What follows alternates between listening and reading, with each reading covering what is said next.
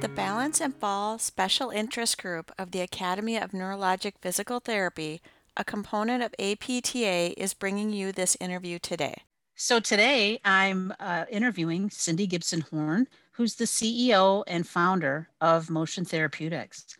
And with that, I just want to give a quick background and then hand off so Cindy can tell us a little bit about herself and what led to the development of the body-based torso system that she's developed and some of the clinical improvements that she's seen from that.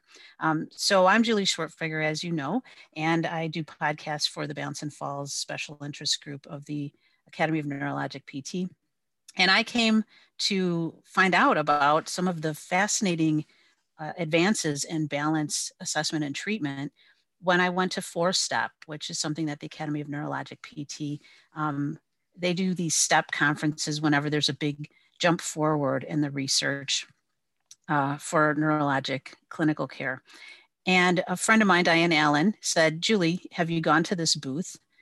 My friend and colleague, Cindy Gibson-Horn, has developed this amazing clinical assessment and treatment for balance, and you should check it out. So I went and I did check it out and found that it was unique and very different than anything I had experienced. And I'm a neuro nerd. I'm constantly reading the research and identifying these things. And in fact, I'm the immediate past chair of the Balance and Falls Special Interest Group. So I'm committed to Balance and Falls. And since then, I've bounced around that idea. And in my current role, which is at Rosalind Franklin University, teaching the neuro courses, I developed and directed neuro clinics twice a year for the pre-licensed DPT students.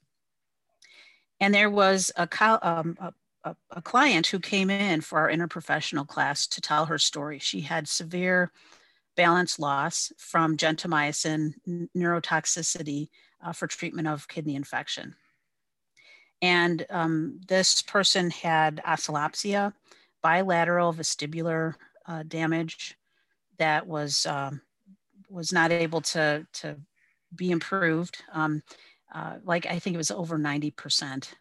And sensory, somatosensory deficits from the neurotoxicity, as well as, again, the vision oscillopsia. So she would come in and touch the floor in all 4 directions. She fell, I think she said, too many times a day to count. And she would walk into the classroom and get everybody's attention as she touched the floor and touched things in all directions and had a very wide base of support. When she got to the podium, she put her hand on the podium and was a little bit more steady, where she felt like she could, focus and give her talk about the patient experience and the importance that clinicians play in that. From that, I invited her to be my client for a neurologic clinical exam that I would do the first day of the clinical neuro course for the students. And in interviewing her, I asked her, what we would need to do to be safe, and also to let her know what we would be doing for in front of the students to make sure she was comfortable. And at one point she said, well, you know what would be really neat, Julie, is have someone in the back of the room turn the light off and I'll go down like a bag of rocks, which, made me say, well, no, we're not going to do that. But it made me say, okay, instead of having you sit on the mat that we have in the front of the classroom, how about a chair that has a backrest where your back was supported and you would feel that on that backrest, as well as armrest. And she said, oh, well, then I'd be fine. And it made me recall what I learned at the 4-Step conference and explore that and pull up the literature and review it and share it with students. And in fact, we did what I should apologize to Cindy. We did a garage version, a very poor cousin to her wonderful research. And even that with a vest made out of cast off pieces of material and something we got at a secondhand thrift store with some pockets sewn in to put some weights that we had lying around in the classroom. It made an immense difference. The other piece of that story is that the students in hearing me talk about this untried, different approach went to one of my colleagues who's considered an expert in balance and said, well, what do you think of this, balance weighting? And the colleague, her knowledge stopped at, well, yeah, you can put kind of a belt, a weighted belt, and we use that in the clinic. But at no point did she consider or know about Cindy Gibson-Horn's work. And in fact, putting something at that waist level was not going to be effective. And so that got me thinking, and we did do a poster with those students. And I'm happy to say that this client has continued to make really excellent gains and still has the garage. I'm embarrassed to say still has the garage version of the vest, but it for the benefits she's had in the educational clinic that it came from, pretty amazing. And it ties back to the work that you're going to hear more about right now. And with that, Cindy, I'm going to hand it over to you, and you can tell us the good stuff of how this came about and how this system works. Okay, thank you so much. As you all know, I'm a PT and a clinician, and I was a strategic weighter in many of the research studies. And it's really been a goal of mine to share this information with the broader rehabilitation community, because so many patients contact motion therapeutics and they want to know about a balance vest. And they tell me that many of the clinicians or physicians in the community have never heard of the intervention.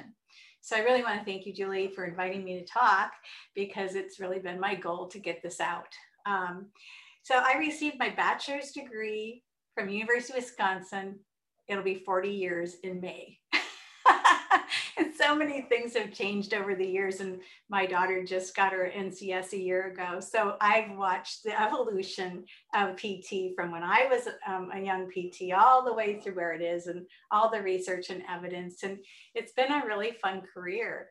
As I look back at what I've learned over the years, I did home health, inpatient, outpatient, and I always wondered, why I couldn't help certain patients. And I always blamed it on myself, which that's silly, but it kept me interested enough to think about what if. And as I started thinking of how did we come up with balance-based torso weighting, I was essentially thinking back over to my career, what courses I might have taken that would influence me. And one of them was a year-long course in the Maitland approach to manual therapy. And in that, it directs you to look at assessment of the joints in a three-dimensional manner, and then apply a treatment, and then sit the person back up and look at the three-dimensional movement that they had. So that was like, I don't know why that might have been in the back of my mind, but at the same time, when this occurrence happened, my clinical aha, which we'll talk about in a moment, I was in a research study working with people with osteoporosis. And we had read the literature, and we looked at weighted vests and how they can help build bone density if you're jumping. And we were in a community-based program where we were helping people with fractures below their waist twice a week. And we had this whole balance and strengthening program and walking. And we included a weighted vest after a certain period of time to actually increase the intensity and to help with strengthening and hopefully build bone density. So that's where this all started, is we were weighting these vests very symmetrically. And because, people are symmetric, right? So wrong. Actually, people aren't symmetric. And along came Mary, and she is the N of one that led to all of the research that has come forward. And I learned so much about her. In fact, I followed her for 14 years over this period of time to see what's going on with her. So it's very interesting. So she was just discharged home from an exacerbation of MS. And I was seeing her as a home health therapist. She was extremely dizzy and was barely able to stand up. And while she had some weaknesses, what really caught my attention was that she was standing, and her back was like 45 degrees behind her pelvis, and she was like hanging on these ligaments. And when she would walk, she had a lot of lateral instability, knee hyperextension, And then as she stood, her feet were pronated, very flat-footed. She had to, if she walked, she had to look at a corner and walk to it because she couldn't move her head at all. So for some reason, I had this aha moment, and I'm like, what if I could just bring her forward? I have that vest in my car, and I ran out and I got it, and I started putting weights on her abdominal area around the navel, and I put a half pound on. She came up a little bit. When I added a pound and a half, all of a sudden her trunk came over her pelvis. It was almost like I put my I plugged into a socket, and it was just immediately there. She's upright, and she even developed an arch in her feet. And when she walked, she didn't have the lateral instability. The hyperextension of her knees were less. And we looked at each other, and we were like in this like amazed moment. And we just sat down and cried. And it was such an amazing change in a difficult neurological patient that I was like, oh my God, what did I come up with? What did I do? And she's like, I don't have to think to move. So those are very important words, because that's how we function. I don't have to think to move. So the next 6 sessions were 1 week apart, and I started videotaping her with the vest on, with the vest off, and seeing when she would lunge, how she couldn't control her trunk and her whole body, but yet I had her weighted, she could, and we could walk and talk when she was weighted. She couldn't do anything when she wasn't weighted, and it was so dramatic that this N of 1 really drove what happened.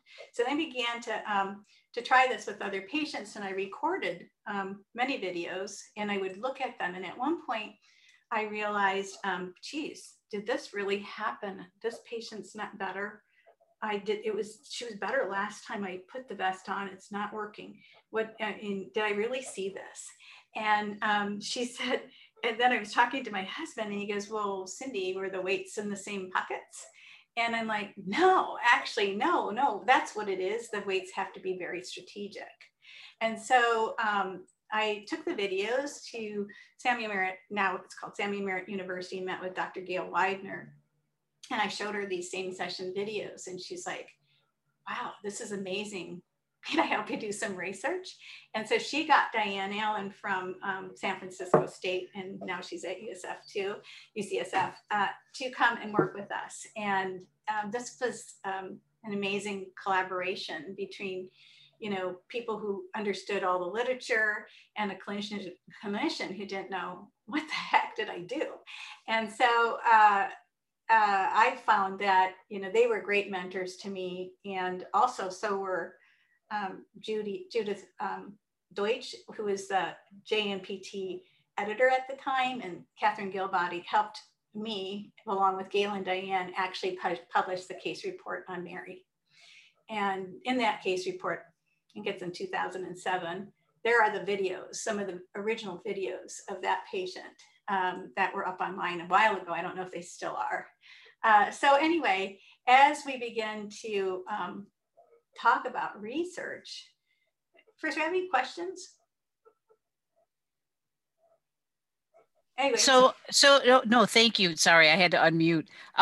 I love that you tied it back to your start, and I love the hat tip to JNPT, so people can go back and read their 2007 JNPT, and I believe those video supplements are a regular staple now of JNPT, so they should be there. But I wanted to, I just wanted to pause on that, because it's so profound, to have something that makes you have to stop and sit down and cry together. I think you said, right? Like, that's a lot, that's big. And the same thing happened. And again, this very poor cousin to using your concepts in the classroom.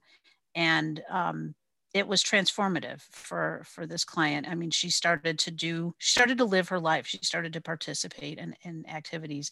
And this is after having exhausted, going to the, specialist dizzy docs and physical therapists, and had been living with this for, I want to say it was a decade of really being constrained to the house and multiple falls a day, and giving up most of her participation. So I'm going to guess part of that was all of the catharsis you felt with the sitting and crying together with Mary.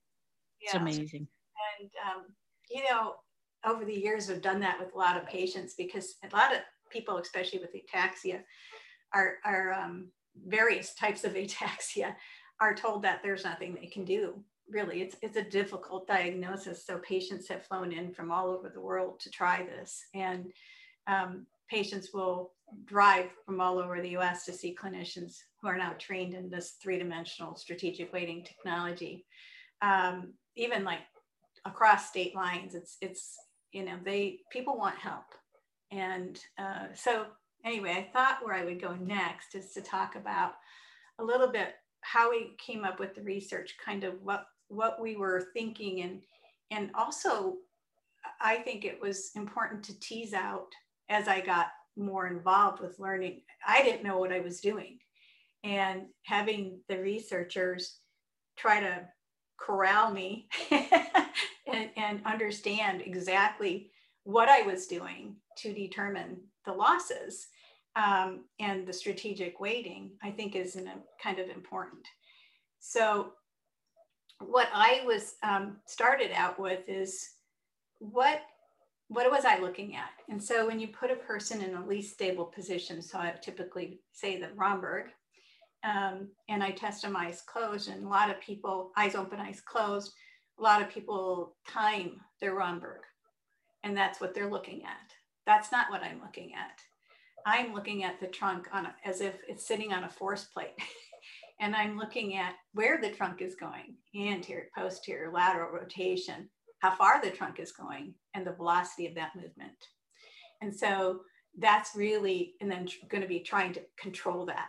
So we can take this and look at that, just that in itself, from someone who's sitting in acute care on a plinth without the feet supported, to someone who's a high-level sports person. And this whole thing has the ability to go from high-level sports all the way to pediatrics and people who just can't even sit.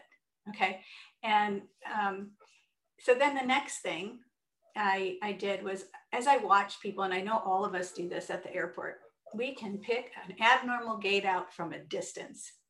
So everything that we do, rather in anticipatory control and proactive control, is we're functioning, but therapists can pick out that abnormal person in a crowd. But what is it that's abnormal about each movement, from a sit to stand, or from, walking and turning their head where they veer off one way, or that kind of stuff? What is the abnormality? Why does the score in the Berg or the dynamic gait or the FGA, why does that score, are you marked down? What is going on at the body because of that? So not just can they do it or not, it's what's wrong. And so then I began nudging the body in all different ways. And I began to break the body down into anterior and posterior loss and lateral loss of the upper and lower trunk. So upper and lower torso, and also rotational symmetry. And what Gail and Diane did, after one time at CSM, somebody told me, you're not pulling me as hard, or you're not nudging me as hard. After I'd weighted them, they challenged me. And so in one of our research studies, they put dynamometers on my hands, and we found out what I was doing. And we found out the forces that were applied, the quickness that were applied, and also, the rotational symmetry that I was doing in my head, not on paper. And we took what was in my head and created, well, this is what you're really doing. And that's what we teach now in our trainings. And we actually teach with dynamometers, because if you nudge a person too slow, you will knock them over easier. If you nudge them very quick, they actually, I don't think we talk about reflexes in the trunk much, but I wonder if that's what it is. And I really wonder if there's some reflexes at the trunk level that are activated that keep us upright. And when you're doing these perturbations, we look at 12 things. 12 different things, 2 different rotations of the upper and lower trunk, 2 different anterior posteriors of the upper and lower trunk, and laterals as well. So it's actually 12 different aspects I'm looking at. And you will find some people say, like, if you have a you nudge the upper trunk posterior, you will find that some people have no protective response and fall, and you have to catch them. Same thing with maybe a lateral to the right. And the lateral to the left may be just fine. And, so you really can dissect out each person's specific balance losses. But what's important, if they are maximal loss backwards and to the right, that could be a hip fracture in waiting. And if the velocity of loss is fast, they're going to hit the ground a lot harder, which could produce a fracture. So going back to that osteoporosis work, if you don't have the bone density for that impact, you're going to have a fracture. So at being able to tease out this, and I always play a game with myself. I don't even ask where a patient fell or what direction they fell. I ask them after I do the assessment, did you fall this way? And many times I'm correct. And so it's more that this is, a fascinating game for me to figure out the trunk. And then based on those losses, you begin to strategically place weights on the body. And originally I thought it was biomechanical. And because Mary was falling backwards and I weighted her forwards, biomechanical, right?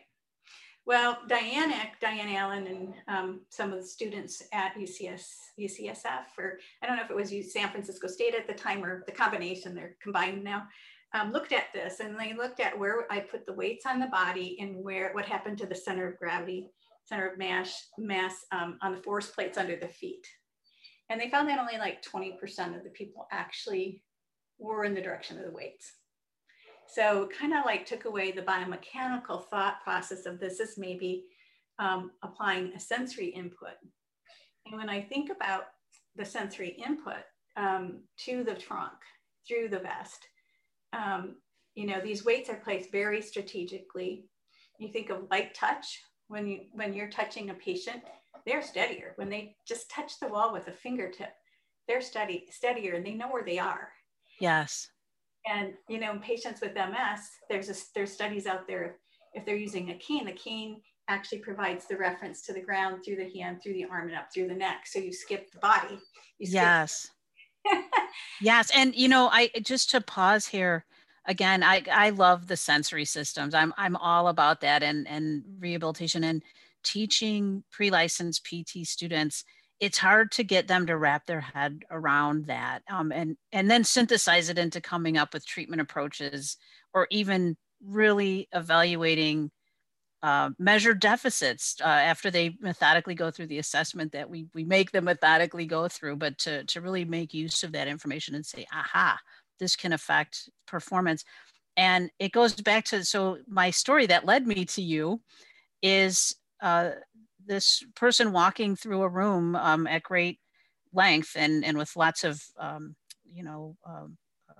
lateral, anterior, posterior balance losses and touching things along the way.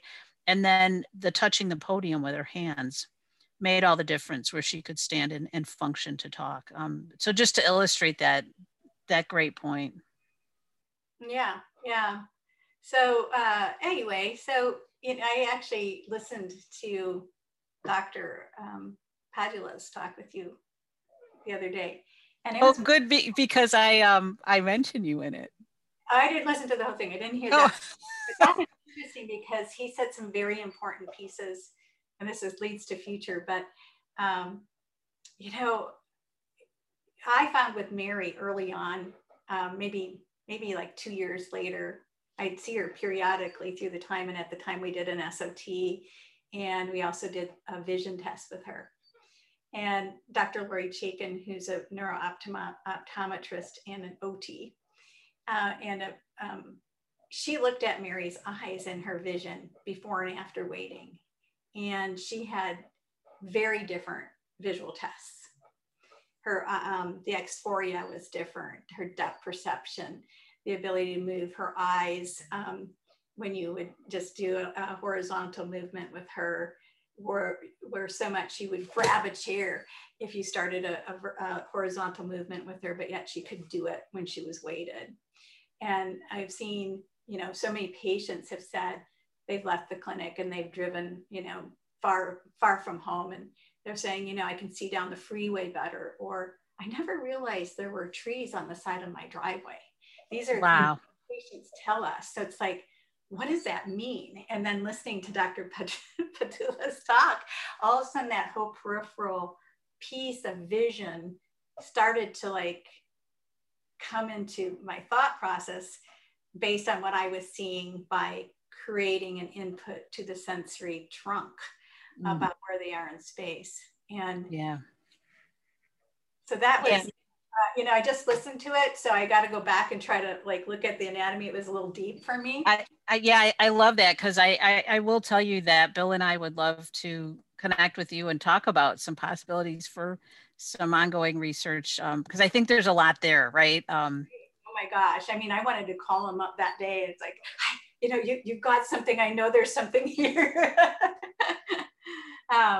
Do you want to talk about the research a little bit, or where would you like to go? Yes. Well, so one more thought, and then I'm going to hand it back to you to talk about the studies that you did, so the methods you used, and then what the outcomes were. And I hope that we leave time and energy to talk about the free videos where people can introduce themselves and understand the concepts of the approach and the techniques that you've brought forward in the literature, before we end. So just really briefly, talking about sensory systems, which you've definitely hit on that. It's not just biomechanics, but there's a huge aspect of this that's really about the uniqueness of the trunk sensory systems. And for you students out there, and that can be of people of any age and designation of their role, go back and look at those tracts, and that there are different ones that go to the trunk, and think about that. But also, there's some really unique research out there that I think helps make this point.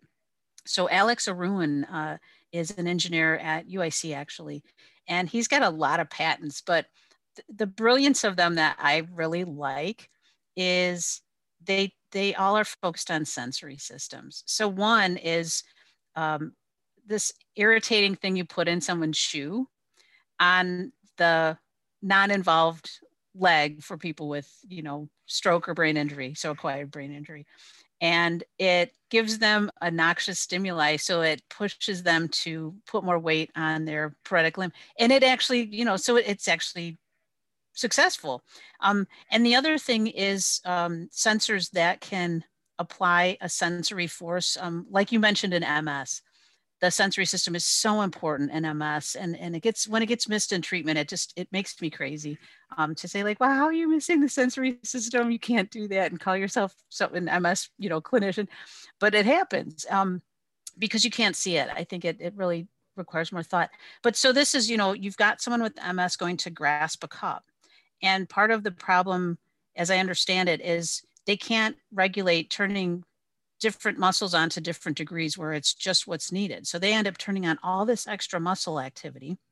And then you go in, if you've got the EMG, the EMGs on to show that, you go and you take that finger touch and you see all of these muscles now that aren't needed turning off, where they're conserving energy and not wasting it, just with a light touch of a person's finger. It can be their own finger. But the power of sensory input and that detection and weighting of sensory input is just so powerful. And I just love that about your approach, and with the vest, because I think when people think about a vest and weighting the trunk, the one place I have seen in the literature outside of your work is like with autism and people with anxiety, where it's really just about heavy weighting to feel held. And so that's a very different sensory need that's getting at for calming the autonomic nervous system, versus just trying to have stability to function, which is, another brilliant use and very different that you use in the way that the weighting in the vest happens, which I hope is a good segue to let you talk about your research. Yeah. going back a little bit to that sensory piece and why I think it's working. When you place, it's not just light touch. So when you place the weight in the vest next to the body, that is what I would consider light touch. But also the amount of weight that is required in certain locations is different. So some people, like if you have a lot of loss, you're going to have like a half pound to a pound in certain areas. If you have, you know, minimal loss, you're going to have maybe an eighth of a pound in a certain place in the vest.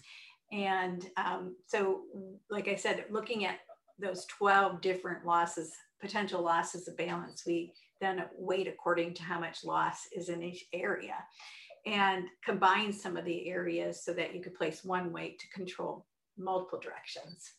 And that then is pressed. So you have pressure against the skin because, so it's light touch and it's pressure and it's weight pulling down on the skin. So you're getting stretch, you're getting pressure, you're getting light touch. And I also feel like, so when you do this, you see a patient become more upright. And so now the extensors, say in the back, because you've weighted in the back, are pulling a person. It's not pulling. It's, I think their muscles are becoming facilitated, and we haven't proven that. However, when you do a rotation test and you can turn someone completely around 180 degrees, and you place a weight in very specific rotation places on the back immediately, like the second that the weight is placed, they're strong. And so that is what I consider the muscle facilitation.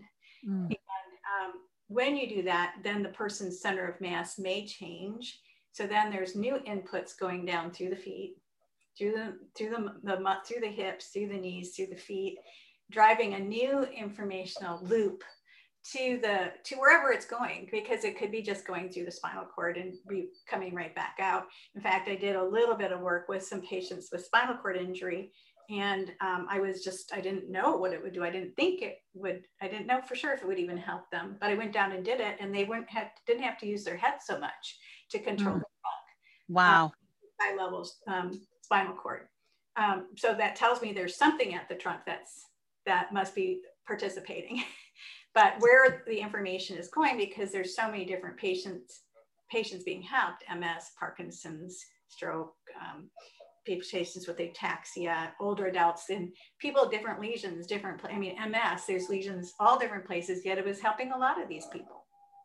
So we'll go back into the research, and I'm not going to go into it too much in depth, but mostly to let you know that there has been, there's been some blinded randomized control trials, a lot of cohort studies, quasi-experimental. There's different types of evidence based on the amount of money we could get to do research. And also, we didn't really have too many problems recruiting patients, because basically our research said, do you have MS? Can you speak English? Do you have a balance problem and have any problems with walking? Come on. So we were able to fill our studies pretty quick, which is our general population. And they were all for all kinds of MS, relapsing, remitting, secondary progressive, primary progressive. And what was really nice is that we were in one of the last studies where we did the sensory organization test. We found that all of the different patients, when we broke them down by category, were being helped. And so regardless if you didn't have a medication that would help secondary progressive, you now had an intervention that could possibly help. So we found that basically in most of the studies we're improving walking speed. We, in one of the studies on the gait right, we saw that we were improving single limb stance and less time on double limb stance, so increase in stability. The walking speed was interesting because we were having them walk as fast as they could across the mat 3 times before and after waiting. And we had healthy controls. And what was interesting about that was that, both of them improved 4%. The healthy people who walked as fast as they could and the people with MS. So why is that important? Well, the people with MS can get across the street during a light, and the healthy people have an edge in a race. So, interesting. And then the sensory organization test, which is that study, they came in, they had 2 25-foot walks, 2 tugs, 2 dynamic gaits, 2 SOTs. It was, you know, it was a lot of time in the clinic, and for people with MS, anywhere from 3 to 5 hours, depending on how much they needed to rest.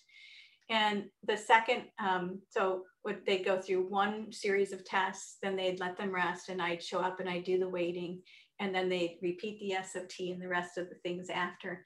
And what we found, even though these people were getting tired, and there was some cognitive tiredness as well, is that 55% of the people had over a 9-point gain in the SOT.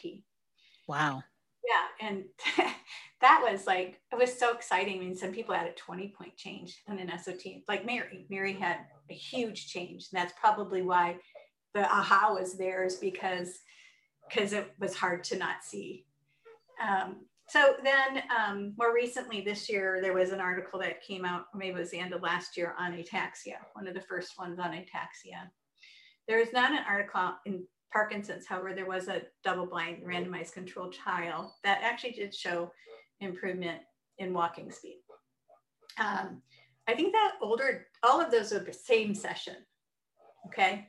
The next one is kind of interesting because it was older adults, and it was the first study we looked at.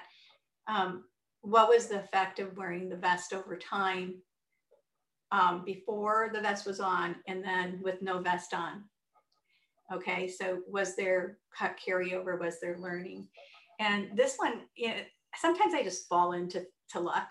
I was at a CSM doing, you know, my perturbations and waiting people in my booth, and I met Dr. Jennifer Vincenzo, who's more in the geriatric balance and falls. Yes, we've collaborated across our balance and falls SIG. She's wonderful. Yes. She's a dynamo. And so she said, you know, I don't believe you can change me. And so we did it. And she's like, wow, you know, I'm working on my PhD. And a month prior to that, I was at an ataxia conference, and I actually have a booth where I wait 25 patients with ataxia. I'm very fast with this. And then I go, boom, boom, boom, boom. Okay, walk. And so there was this guy there we were having dinner, and he goes, does this help older adults? I'm like, I don't know. And he goes, you know, I own 10 assisted livings. Why don't you guys, I'll buy 40 vests, come out. And so he did. And so I called Jennifer. I'm like, will you do this? And she's in Arkansas. I'm in California. And the research is done in the middle of Pennsylvania in Hershey. So we flew out, we did all our pre-tests, and yeah, I was wondering, you know, 5 days, that's not very much time to learn, right? And with no PT. So we found after 5 days, actually, that which was 20 hours, the protocol was 2 hours twice a day for 5 days. And then they took off the vest that night, and the next day we did the research. And what we found at that point was a significant difference in the short physical performance battery, but nothing else, not consistent with walking speed, not consistent with FGA and different things we were measuring. But so that was a double-blinded randomized controlled trial. And then he said, the guy who bought the vest did not want us just to like have half people weighted and half people not. And so the second half, then we weighted whoever wanted to be in the study, who had vests could get weighted. And so we ended up with, I think, 32 or 33 people. And then we left, and they were weighted, and I was kind of nervous about this. So I said, I want to go out once a month and test them and make sure that the weighting's right. I don't need any falls. And it feels terrible if someone fell. It's really, there was no PT. They were just living their lives in an assisted living. And as I went out every month and checked them, at about month 2, I started to notice I could decrease the amount of weight each month I went. And then at the end of 4 months, there was a significant difference in FGA gait speed, 5 times sit to stand, and all these fall risk indicators, and another improvement in the short physical performance battery. Wow. So this is a month after the initial measures where the short physical performance battery? 4 months. So actually, I calculated it out, was about 320 hours of wear. So we're thinking dosage, right? But it could have happened. The thing is, we don't know. It could have been there at 2 months, or it could have been there at 3 months. We don't really know because we looked at it at 4 months. But anyway, that was interesting. So Cindy, I just want to pause here again. So a couple things. The people in the study, and the assisted living, did they fall into a category of a number of falls or gait or abnormalities or fear of falling? Or like, were there any commonalities tied to an at-risk population that might have reached out to you on their own? Or were they just, from the general population of people in assisted living? I think it was a combination of people. So a mix. Average age was 86 starting, and at the end of 4 months it was 87. So they were fairly older adults. Yeah. The other, oh, go ahead. That's all right. So my other question is, I love old people. I've worked with geriatric clients most of my career, and I love them, right? Because the personality is there, and they're going to tell you what they're going to do and what they're not going to do. If they don't like the vest, if it's a nuisance, if they're not feeling the benefit, I could see where, what do they call it? Adherence, isn't it the word we use?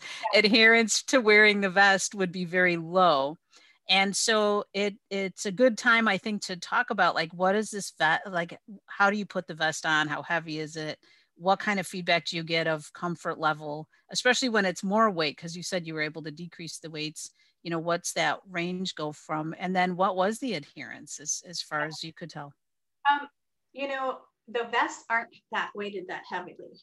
In our MS study, the average weight was 1.25 pounds, and it wasn't in one spot, it was distributed. And the same thing in the older adult, in the average weight was, I think, maybe 1.5 pounds.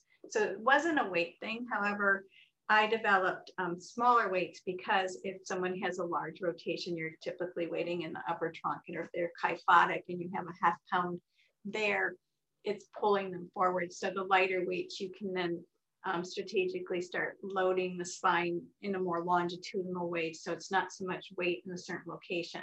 So that was one of the things that came out of that study, is decreasing, or not using a heavy weight, but like a 0.5 pound weight, I consider as a heavy weight.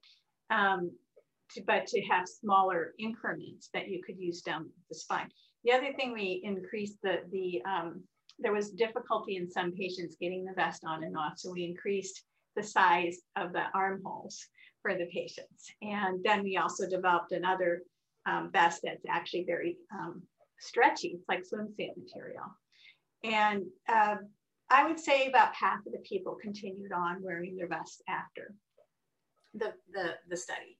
That's quite an endorsement of comfort and ease of use. Yeah. And I mean, some people who were on canes and walkers, they could walk without them. And the interesting thing, in that first 5 days, of course, the assisted living doesn't want a patient to fall. So they're saying, use your walker, use your walker, use your walker, right? You can't go without your walker. And so maybe what was going on there over the period of 4 months is subjects were starting to feel more comfortable in their body when it was on. And so they'd get off their bed and they'd take a few steps over to the dresser or whatever. And they started to move about their rooms more to give the body the chance, the challenge to improve balance. Is that, but, as a proponent, as a physical therapist, I really think the combination is what's really important. But when you're doing research, you're doing research. So, since all these studies came out, now it's translated in the clinic, and I've seen, posters at CSM on CIPD, TBI, stroke, concussion has been presented, and neuropathy has been presented by a neurologist at AAN, vestibular, Huntington, pain, a lot of things. And we're starting to learn dosage, but I think the patients tell us the most about dosage because they're going to do what they want. Yes. Yeah. And, to that point, I don't know if you did this, but it definitely reinforces what I believe more firmly every year, which is that a qualitative component in any good quantitative research study adds an immense amount of value, right? Like you said, there's the research, and there's the tests and measures and the protocol that you follow religiously, right? And research, which is a funny thing to say, right? Religion and research. But with that, the qualitative component gives you how did it matter to the people that used it, and what were the specifics of what worked and what didn't. And yeah, Mhm. And if they feel, for me, it's like when they feel a difference that, and a difference for one person may be a different, not the same for somebody else. But if you can't stand without support, and all of a sudden Bouncer provides that standing control, so you can stand at a cocktail party and have a conversation, that's huge for that patient. And so Yeah. maybe your gait didn't get better, but maybe your standing control. I mean, we all know that standing control comes before gait. And so we have to think about where, I know that we're changing how we're doing some research, and the body weight support. I've actually done body weight support with the bounce where and did perturbation training from the floor and had throw balls. I've tried to combine it all. Yeah. It's fun to combine different pieces. But I think there was one patient who taught me the most about dosage and neuroplasticity. And she was a patient with cerebellar degeneration. And she'd called, and she was from Florida. There was nobody in Florida. I said, well, there's this guy up in Philadelphia. His name is Andy Lusher. He had MS, and he actually met him at CSM one time, and he became certified in this. And so she flew to Philadelphia, and she had been seeing NCS, and they were great therapists because I ended up meeting them after this. What happened is they just couldn't make a difference in the cerebellar degeneration with whatever they did. And so this had been going on for a few years. So the patient was now falling off her scooter and having problems in sitting control. She goes up and she sees Andy, and he waits her and we usually, when someone's traveling that far, we'll send a potential vest for them. And he gets her weighted, and she can stand for the first time, not well. And then she goes back to their PTs, has two times a week for 8 weeks. And at the end of 8 weeks, she can walk around her kitchen a little bit. And I'm following her, I'm like, wow. Really following from falling off a stool, a scooter or stool, to walking around the kitchen. That's amazing. It gets better. So she stops PT, and she starts using hiking poles in her vest, and she starts walking every day with a helmet. And then she's walking with one. And then at 6 months, the videos are online. You'll see her at halfway through, her hips are externally rotated, wide base of support walking. And at 6 months, her feet are underneath her. And she continues to walk between 2 and 5 miles a day. So she's driving her neurological system. And at a year, she says, I can't stand this weight back here anymore. And her partner says, you're going to fall if you take it off. And she's like, no, I'm just going to take it off. If I fall, I'll put it back in. Well, nothing happened. So she took the whole vest off, and she didn't need it. So she walked her way to those, the sensory inputs from what we applied balance with her gave her the ability to have the initial balance, and maybe the confidence to do more and to challenge her body. But she did the work. She had the motivation. There was no input between that first month of PT after. Yeah. She did it all. And so it just goes to show the amount in the intensity that's required to make some of these changes. But it also gives me a lot of hope that if you push a person to the max while they're steady and they have better motor control, what can we do? Yes. And I always think of John Krakauer saying, movement is fun. Human beings enjoy movement. It feels good, right? So giving somebody that sensory addition that puts them in a steady enough state to be able to move, because it's like you've given them the sense of their body back, right? To function. Now it's about, enjoying it, right? And getting that dosage up. And so she obviously was feeling good, enjoying that walking, to be so rigorous in her training. And then to be able to lose the vest at the end, right? So it wasn't a lifelong addition that she had to keep doing, which is, boy, I don't think it gets any better than that. Yeah, no, I do know more about her though. 4 years after this, the cerebellar degeneration was worse. And according to the therapist that took the class, now that is down in Florida, is that her outcome wasn't as good. But, she had 4 years. She hiked in Arizona in the foothills. She, I have pictures of her doing all this stuff. She got 4 years of her old life back. And now I see her online. She's in a wheelchair. But, it's still that 4 years she had.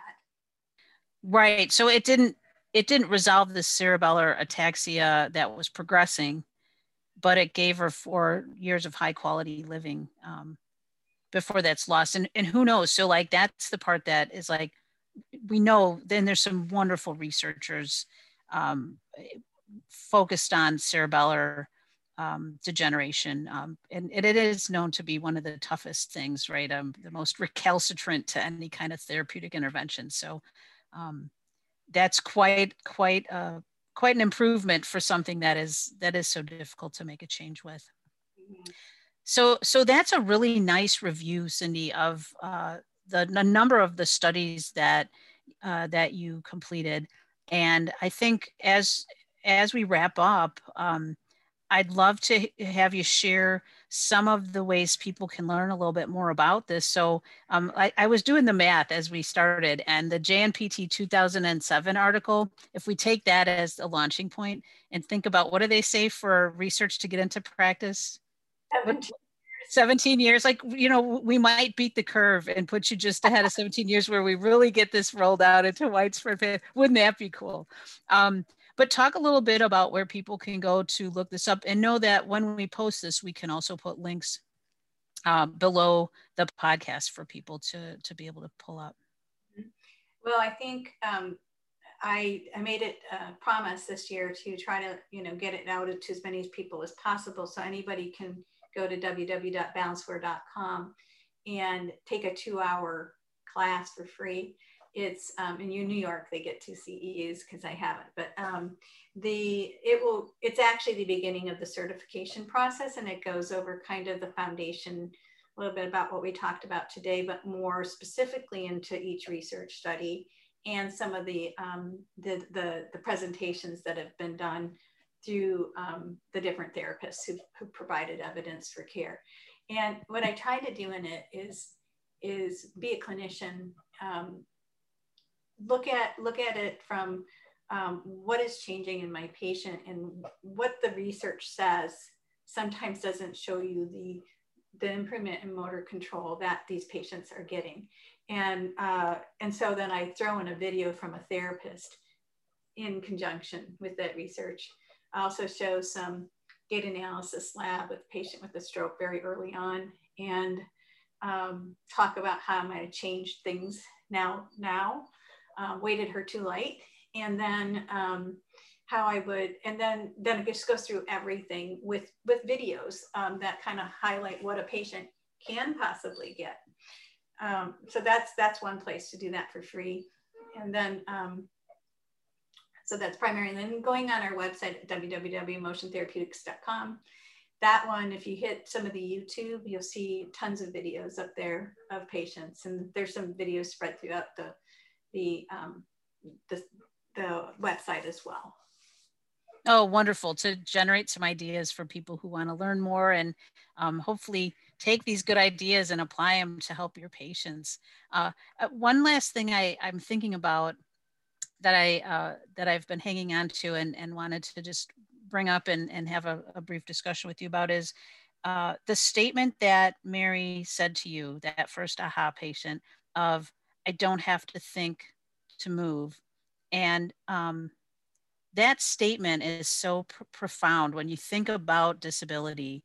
And there's a lot of research in different diagnostic areas, right? Talking about the fact that, like, so somebody with Parkinson's is walking, and cognitively, when they look at, what their brain is doing, different parts of the brain are lighting up. And in fact, these things we take for granted, right? Like the translational part of getting to the thing we want to do while we think about that thing.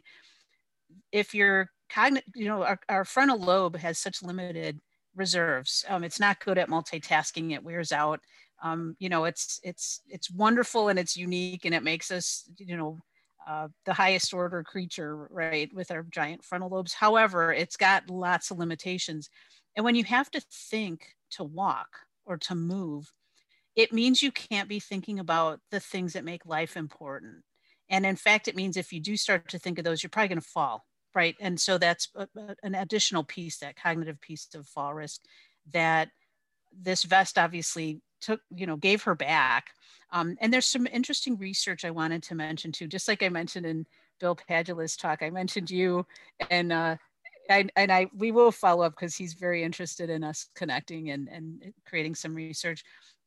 Wanted to mention to you a wonderful up and coming recent postdoc graduate from Kansas, Malika Kaya, who has done pupillometry. So I was part of that. That was fast. Oh, you did? Yes. Oh, she's fantastic. And so this is research, I guess. So just to give the background, if I give you a math problem, maybe it's figuring a tip or whatever on a restaurant bill back when we went to restaurants, while you're solving the problem, I will see your pupils constrict. And when you give up on problem solving it, even if you tell me you're still working on it, they'll dilate back to their regular size. And they've done studies. This is a crossover because in psychology they've done stuff like this, I guess, for years. This is not a novel approach in the psychological or psychiatry realm, but it's really novel in the mobility realm. And so she's taken from this lab and applied this to, you've got this huge camera of this huge pupil, and you've got people walking. And so if I have you walk, Cindy, your pupils are going to be just the same size while you walk around. But if I have somebody with a stroke or with Parkinson's or MS walk, I'm going to see their pupils constrict. And the measurement of that as a diagnostic tool is kind of a brilliant addition. And I think about your research and the weighting and the location in the spine. And if we can add these kind of biomarkers to get at what underlies it, right? Like I'm just fascinated, even more now that I've heard you talk about your research and what led to it and the direction it's going. What is it about the weighting in the spine, right? And I'm seeing some neurologic tracks and considering those, but it does, it's not an easy question to answer. But if we could understand it better, we could even help push this research forward even farther, which would be so helpful for so many people. Yeah, I agree. I mean, I remember one time I met with Carolyn Patton and she said, you're going to be doing the research for the rest of your life. And I think actually we're still at the tip of an iceberg. And there's so many things that the sensory system I found one key. And I think there's multiple keys that we can use to open up the neurological system and help manipulate it. And so, as I've been going to CSM for years, and I see a shift in the attendees and the presenters, and there's some super smart people coming up along the way. And I just feel like it'll be great to collaborate, hand off, pass the baton a little bit, because I think it's an area that we can help a lot of patients with. Yes, absolutely. Oh my gosh, I have had so much fun talking to you. And before I just start talking about related things that we could talk for hours. I just wanted to curtail myself and ask you, are there any last ideas or things that you wanted to share with our podcast audience before we let you go have a good rest of your day? Yeah. So I think my clinical pearl was that clinical practice and working, taking something from clinical practice to research and back, has a good place for researchers to consider, because I think that working together in a very collaborative way will drive what's needed in the clinic. And then listen to your patients. They actually tell you what to research. They tell you so much about how something is working if you just pay attention and analyze it. So. Wow, wise words, very wise words. And with that, we'll close. I want to thank you again and wish everyone a wonderful podcast day. Yeah, thank you. Thank you for listening to this interview brought to you by the Balance and Fall Special Interest Group of the Academy of Neurologic Physical Therapy. For more information on this special interest group or the Academy, visit www.neuropt.org.